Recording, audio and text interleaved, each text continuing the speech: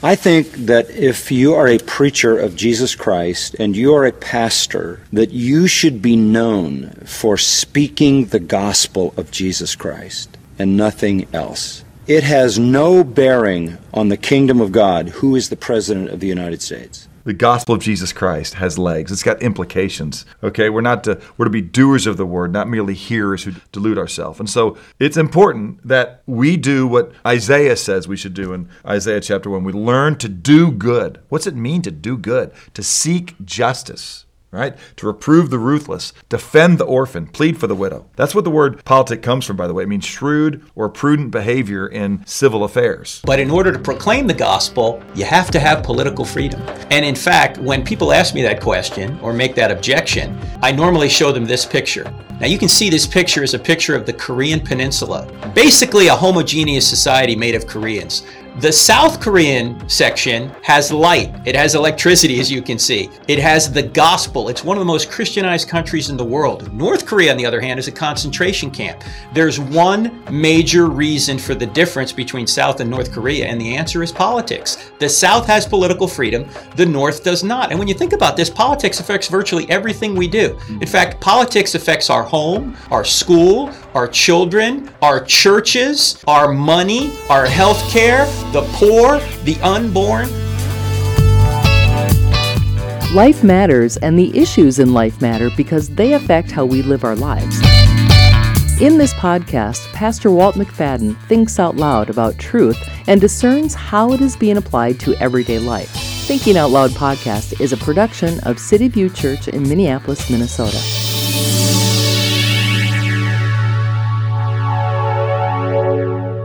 Pastor Walt, I'm kind of excited about today's topic, even though it's very, very, very controversial. Probably this topic gets me more riled up than almost anything else. It's because it's kind of like the war of ideologies, and we're going to talk about politics. That's the one theme, by the way, that my parents used to say to me. There are two things you don't talk about, religion and politics, and here we are, we're going to talk about them both. Absolutely, and I'm going to try to find a balanced view, and I'm trying to find a biblical view on politics. And I was reading in Romans 14, we'll get to that a little bit later, and I think I found the answer for how we should handle discussion of politics in the church. We can talk about politics if it is in a civil way, a civil manner, and we can talk about religion, of course, because that's what we're supposed to do. I just have a few thoughts about the political rancor and the disagreement, but I want to begin with Jesus in Matthew chapter 22.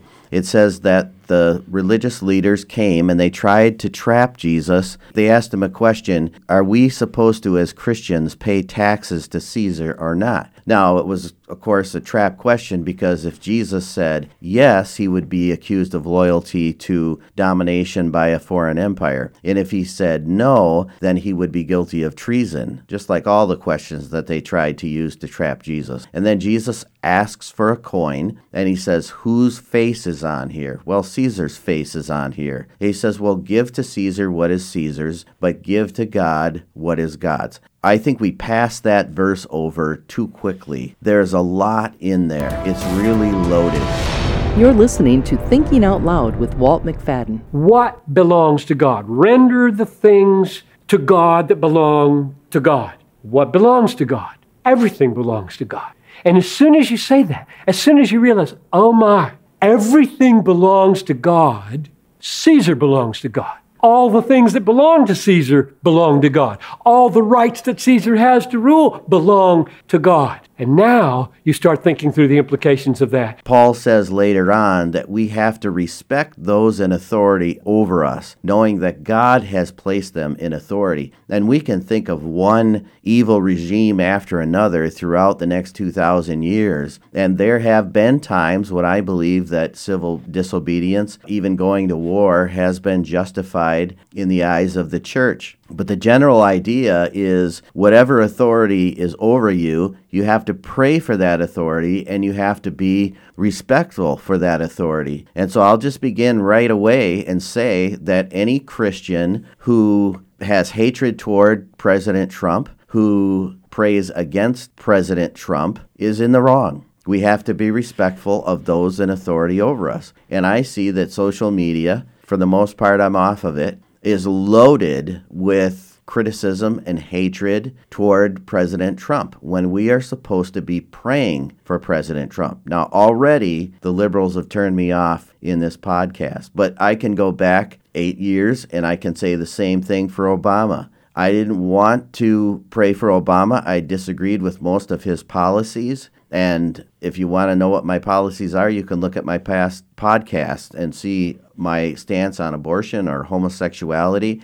But I swallowed my pride and prayed for President Obama, and I never criticized him publicly on social media. I'm sure that I grumbled plenty about it, but I had a responsibility to pray for those in authority over me. So let's just say, as a Christian, I disagree with his policy about anything. Let's say immigration, because I feel that we should be loving people, helping people, giving them an opportunity. Because I take that stand, it seems like today, because of my stand, I resist the opposition in such a way where it sort of allows me to be critical of the president. Can I be critical of the president and yet still pray for him? Oh, I think so. And I'm sure I'm going to sound like I'm talking out of both sides of my mouth here, because I'm saying on the one hand that we need to be respectful of the president, we need to pray for the president, but it doesn't mean that we as the church can't disagree with the policies of the president. I think part of the problem here, let me correct that, not part of the problem. I think the whole problem today is that the church is biblically illiterate.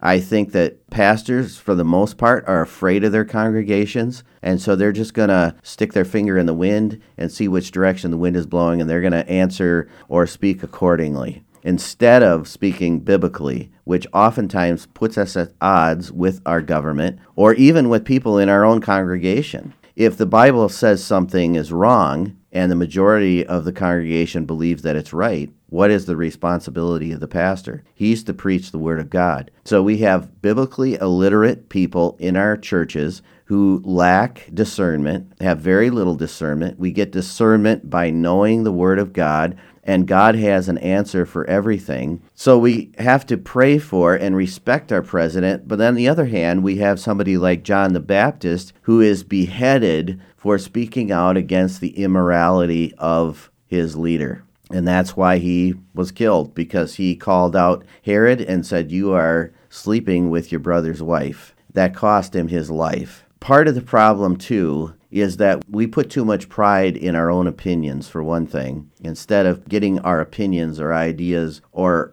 if I can say it even a different way, our worldview. And we know the studies that have been done by Barna on Christian worldview, maybe 4% of the church has a biblical worldview. That's pretty sad. And we feed our brains all the time with news media, news outlets that confirm our belief system. And if somebody opposes our belief system, we turn them off, we unfriend them. Many relationships have been broken. The idea that Facebook causes me to have more friends is laughable. It creates more argument, I guess. If you're honest on Facebook, I gave that up as well because I didn't want all the argument, all the stress. So I have a question for you, Walt. It seems as if, since you went down this path of identifying that Christians, pastors, whatever, are somewhat, they don't have any discernment. They're biblically illiterate on certain things. But somewhere along the line, Christianity became acceptable to society, or they're trying to make Christianity acceptable to society. That's why we're okay with abortion, we're okay with same-sex marriage. But the Bible in its nature is countercultural. You know, if you're going to believe the Bible, you're going to swim upstream. That's just a fact. If you're going to live by it, if you're going to believe in it, you are going to, by nature of believing in the Bible, you're going to swim upstream. So where did we go wrong on all of this? Well, I think we started to see a decline in church attendance, and so we thought we can win people over by making the message more palatable for people. So we softened the message. We want to stay away from those controversial issues. But what I find is they may not like it and they may not agree with your opinion. Sometimes even people leave. But people want to know what the Bible has to say. They want the pastor to speak out on that issue. We're supposed to be the salt and the light, and we are oftentimes too silent on issues. There's also a lot of gray issues that we see in our culture right now, and our politicians pit us against one another, and this is what really gets me fired up. These are immoral people. When we have people like Anthony Weiner, and if you got small kids in the room, turn it off. But here he is posting pictures of his private parts and sending them off to some young intern. That is an immoral person. That is not a person that I want to listen to. That's not a person that I should be defending. And then we have the hypocrisy of the Clintons. Do we realize 8 different women accused him of rape? It was just 1 or 2. 8 women had the same story. And we can see that all the way through politician after politician after politician. And now, instead of the church saying Trump is wrong for his adulterous affairs, we defend him and say, well, look at the hypocrisy of the other side. They defended Bill Clinton, so now we have a green light. The world is paying attention to those kinds of things. I can respect the president. I can pray for the president, but I can also talk about the immoral behavior of the president or politicians. And I know I'm walking a fine line here. And I know that I'm talking about being respectful. It's sort of like in a church relationship. When somebody is living an immoral lifestyle, they are involved in immoral behavior. I can love that person, but I can also discipline that person at the same time. I can love that person and I can call out their behavior. We have this false sense of what love is and acceptance is. We've redefined all of our terms, and that's something that comes from the left. They can take that and they can own it as far as I'm concerned. And we take words like love and acceptance and we say, well, if you disagree with me, you don't love me, you don't accept me. Homosexuality is the best example of that. You hate gay people. I don't hate gay people. I disagree with their lifestyle. I don't want gay people killed or thrown in prison or to lose their rights. But that's how uncompromising we are in our beliefs. We don't listen to each other. We don't talk things through. And who are the ones, we hear about this all the time from our politicians. Well, the political rancor in our country right now. Who's causing the political rancor? When we have people coming in to Congress and speaking vulgarity toward our president, and we have people arguing with one another, and then we have these things like the Republican Party wants to kill kids because they're cutting back. Where's the political rancor coming from? Where are the vitriolic words coming from? They're coming from the politicians. But we live in such a void in our culture right now with no truth, no morality. Who do we have to run to? We run to our politicians. And that's a sad state of affairs. You know, it's very interesting. You bring up the idea of the border children that are separated from their parents. That is a tragedy, and there's another side of the story which we don't have time to go into. But it's usually a certain segment of society that calls our attention to it. It's the same segment of society who agrees with abortion and supports abortion. So you're saying how tragic it is to separate a child from its parent at the border, and yet you're separating a child from its mother in abortion and killing that child. So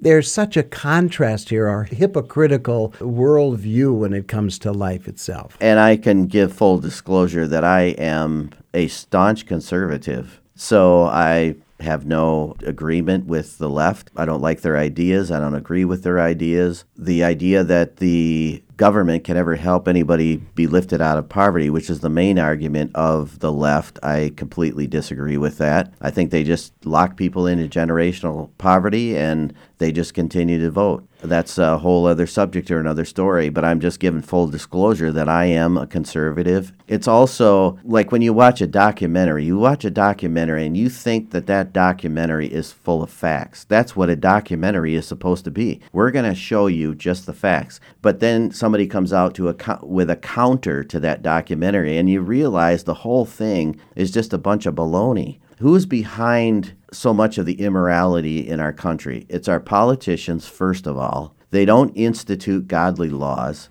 And that's why I say we need to pray that our politicians would institute godly laws. And Hollywood, what is the most immoral group of people in the United States? It's Hollywood. Who is the most puffed up, prideful, arrogant group of people? It's Hollywood. And where do we get our values? We get them from Hollywood. So we need to get back to the Bible and find out what the Bible has to say, because the Bible tells us what God says. And I have a little piece of advice, but I'm reading in Romans chapter 14 one day, and I realized this is the answer. Before I read that, I want to ask you, Larry, I know always trying to put yourself in the mind of the listener. Is there something else that I need to clarify or something else that I need to talk about? Am I talking out of both sides of my mouth? Am I being hypocritical in my statements? No, I think we have to stand for truth, which is what you've just said. Truth of the Scripture, not truth of your opinion, your worldview, or your political view. That means nothing to anybody. We all have opinions. They're like belly buttons, right? We all have one. But the truth of the matter is it's the Word of God, so we have to tell the truth. And the only thing I would say with that is that we are to tell the truth in love. We walk in truth in love. So love simply means that I'm not here to attack you and tell you how rotten you are. Here's the truth, Pastor Walt, and I love you, and because I love you, I'm going to tell you the truth. That's the only caveat where we've been so far in our conversation that I would add. That's it. Romans chapter 14, verse 1. Just start with this one verse here. I could read through the whole chapter. We don't have time. As for the one who is weak in faith, welcome him, but not to quarrel over opinions. Now, I might say liberals are the weaker in faith, and they would say I'm the weaker in faith, and we're never going to come to any kind of agreement on that. We're not going to solve any problems or come to any kind of solution. But the Scriptures tells me that I am to invite this person into my life, but I'm not to invite this person in my life for the purpose of quarreling. And we can extend that into social media. I'm not going to be a troll and look around for everybody's posts that I disagree with and start arguments with people and ruin friendships. I've made and lost friends that I had lost track of for 25 years in a matter of a week. I know because of some of the things that I've said on Facebook or some of the posts that I have put on there. What is the subject of Romans chapter 14? It's eating food that was sacrificed to idols. And what does that mean to us? But I think it's a very relevant example for us today. In each city in the Roman Empire, there was a pagan temple. And people would come and they would make animal sacrifices. And in order to fund the temple, they had temple prostitution, and they had a meat market that was attached to the temple. So people would go and they would buy meat that had been sacrificed to idols. Well, you can see right away that this would be controversial. You are supporting the temple. Your money is going to pay for the pagan temple. And Paul says the person who eats the meat is not guilty of a sin, and the person who abstains is not guilty of a sin. We can respect one another's beliefs. And he says, let no one who eats despise the one who abstains, and let not the one who abstains pass judgment on the one who eats, for God has welcomed him. Who are you to pass judgment on the servant of another? It is before his own master that he stands or falls, and he will be upheld, for the Lord is able to make him stand. And then there's a couple of verses. I'm going to skip ahead to verse 11. It says, as I live, says the Lord, every knee shall bow to me, and every tongue shall confess to God. It's the same principle that Jesus gives us in Matthew chapter 22. Give to Caesar what is Caesar's, but give to God what is God's. Jesus Christ is the Lord of all, and we should be investing in his kingdom. I've come to the point in my life, and I know this will cause a great deal of controversy in many of my listeners.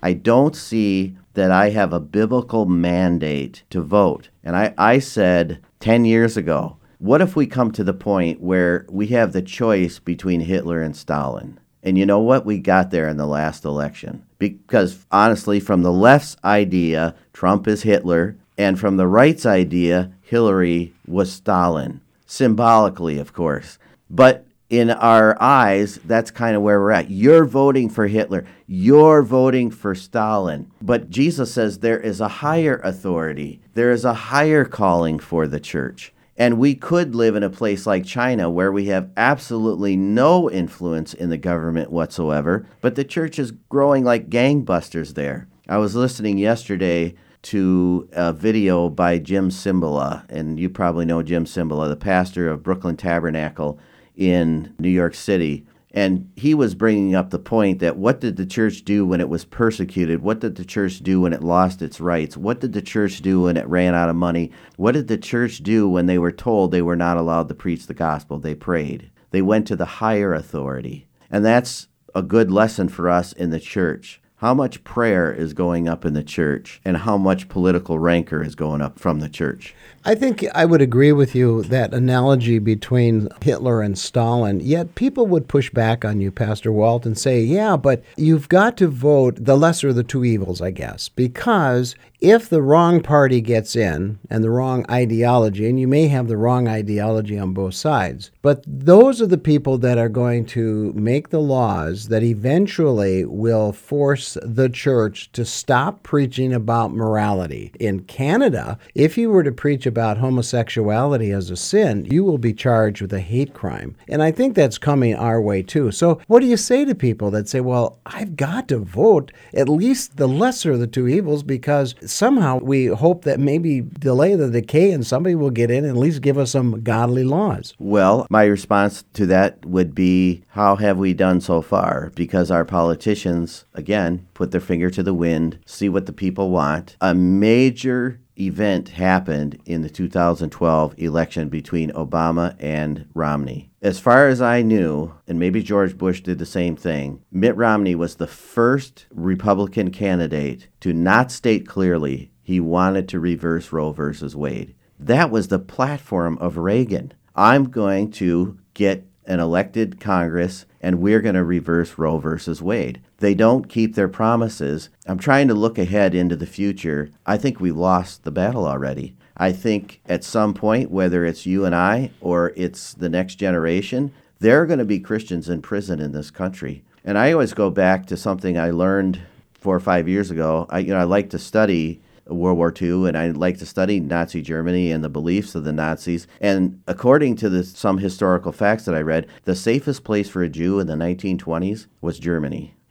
Anti-Semitism was much stronger in France, in other parts of Eastern Europe, and in Great Britain. The safest place for a Jew in the 1920s was Germany. Interesting. And how fast that turned. Just overnight. And we have this concept and this idea of religious bigotry. That's the latest term of the left. And this is where I believe there is tremendous naivety on the left. Do you think that these politicians, when they're talking about religious bigotry, are not going to put us in jail? But again, my higher authority is God. And if God places those people in power over us, and I'm sure there can be theological arguments the other direction, that's not going to stop the church from doing what it needs to do. And maybe what we really need is some persecution. It's kind of interesting that you're talking this way, Pastor Walt, because it's almost prophetic, your prophetic statement that we will be in prison, some of us Christians. Again, another thought along that line is maybe God is preparing us for what the world will ultimately become. Because the world ultimately will become anti-Christ, anti-Christian, anti-church, anti-Jesus, period. I mean, that's just what the Bible tells us, and ushers in the Antichrist and the one world government. All of that is going to happen. And so to get there, there's got to be some people taken out of the way, i.e. people like you or me. Let's bring this to a conclusion today. Let's talk about what you're saying, at least what I'm hearing you say, is God has to be first, number one, and everything else follows underline. So my politics really has to bend a knee to God first, right? My worldview has to bend a knee and confess with its tongue that Jesus is Lord. Unless that happens, then perhaps we're going to be off base. Absolutely. The main agenda of Jesus was not social issues. The main issue of Jesus was building the kingdom. And Jesus believed that if we want to change the world, people need to be born again. They're dead. Their minds are blinded by Satan. They are captive to him. So I see two kinds of people. People who are captive to Satan or free in Jesus Christ. And that's the goal of the church. We will never end abortion until hearts and minds are changed. And we haven't done a good job by that. In fact, a lot of the push and emphasis from the church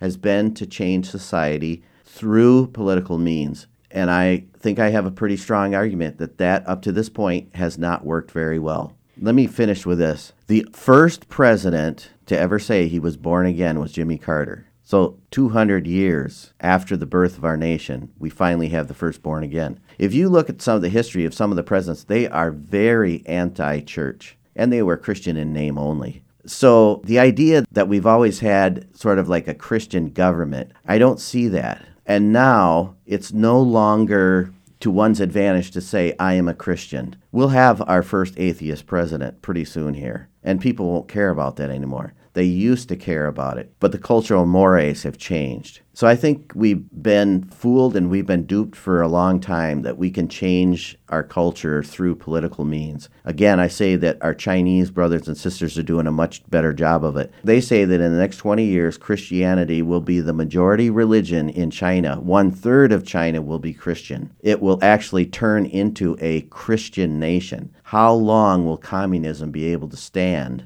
when you have Christians beginning to infiltrate the government? That's just a little history lesson, which I always like to do and I always like to give. But Jesus' main concern is building the kingdom of God. Thanks, Pastor Walt. Great thinking out loud today. I never tell anybody how I vote. And the reason I've done that is number one, I believe that neither the Democratic nor the Republican Party can capture all of the Christian social ethical points. I think most thoughtful Christians, Catholic and Protestant, would agree that neither party can just capture the whole Christian social ethical agenda. And as a church, let's not so much lift up candidates or parties, but as a congregation, what we ought to do is work directly on needs like education needs, poverty, sex trafficking, whatever. So as a congregation, we try to work directly on issues in our city that have political ramifications but aren't particularly aligned with one party or the other. As individuals, I say go get involved in parties. Don't stay out of that, but just do it critically. We hope you enjoyed the podcast today, and please let us know your thoughts on our topic. We want to hear your feedback and your concerns as you think out loud. Please visit us at cvcmpls.org. That's cvcmpls.org. This podcast is listener supported. Please consider how you can help by going to our website at cvcmpls.org.